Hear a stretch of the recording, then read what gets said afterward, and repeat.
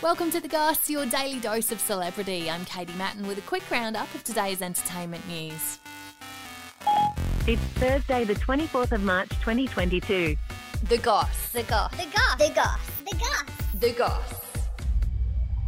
JLO and Ben Affleck are spending $66 million on their new home together in Bel Air. First of all, stop. The couple got back together last year after calling off their engagement back in 2004. There are things that I would love to go back and change. Ben has 3 kids with his ex, Jennifer Garner, and JLO has twins with her ex, Mark Anthony. I just meet people, and then if I go out with them, I go out with them, and if I like them, I like them, and if I don't, I don't. The property has 10 bedrooms, 17 bathrooms, and is on an acre of land. The house also features a 2-bedroom staff suite and guest house, as well as a full catering kitchen and infinity pool. The mansion, which is named the Bellagio Estate, was purchased in 2016 for $27 million, meaning the current owners will make almost $40 million. Justin Bieber has filed to dismiss legal action against 2 women who accused him of sexual assault back in 2020.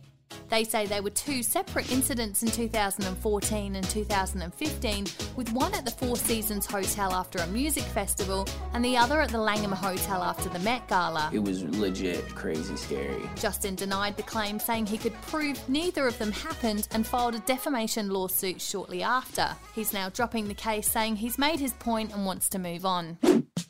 And Aussie singer Tones and I has said she's going to give herself 3 more years as a singer and then wants to go back to songwriting. That was easily the best time in my life. She spoke out recently about the song that made her a global star, Dance Monkey, saying she hates the song and doesn't like to sing it. She's been working on new music in LA, saying producers wanted her to do the same kind of songs, with her saying she doesn't want to chase it. Tones and I has been honest about her struggle with fame, saying as soon as my mental health isn't wanting to do this anymore, I'm stopping. After the ARIAs, I don't think I've been happy one day since all this stuff has happened.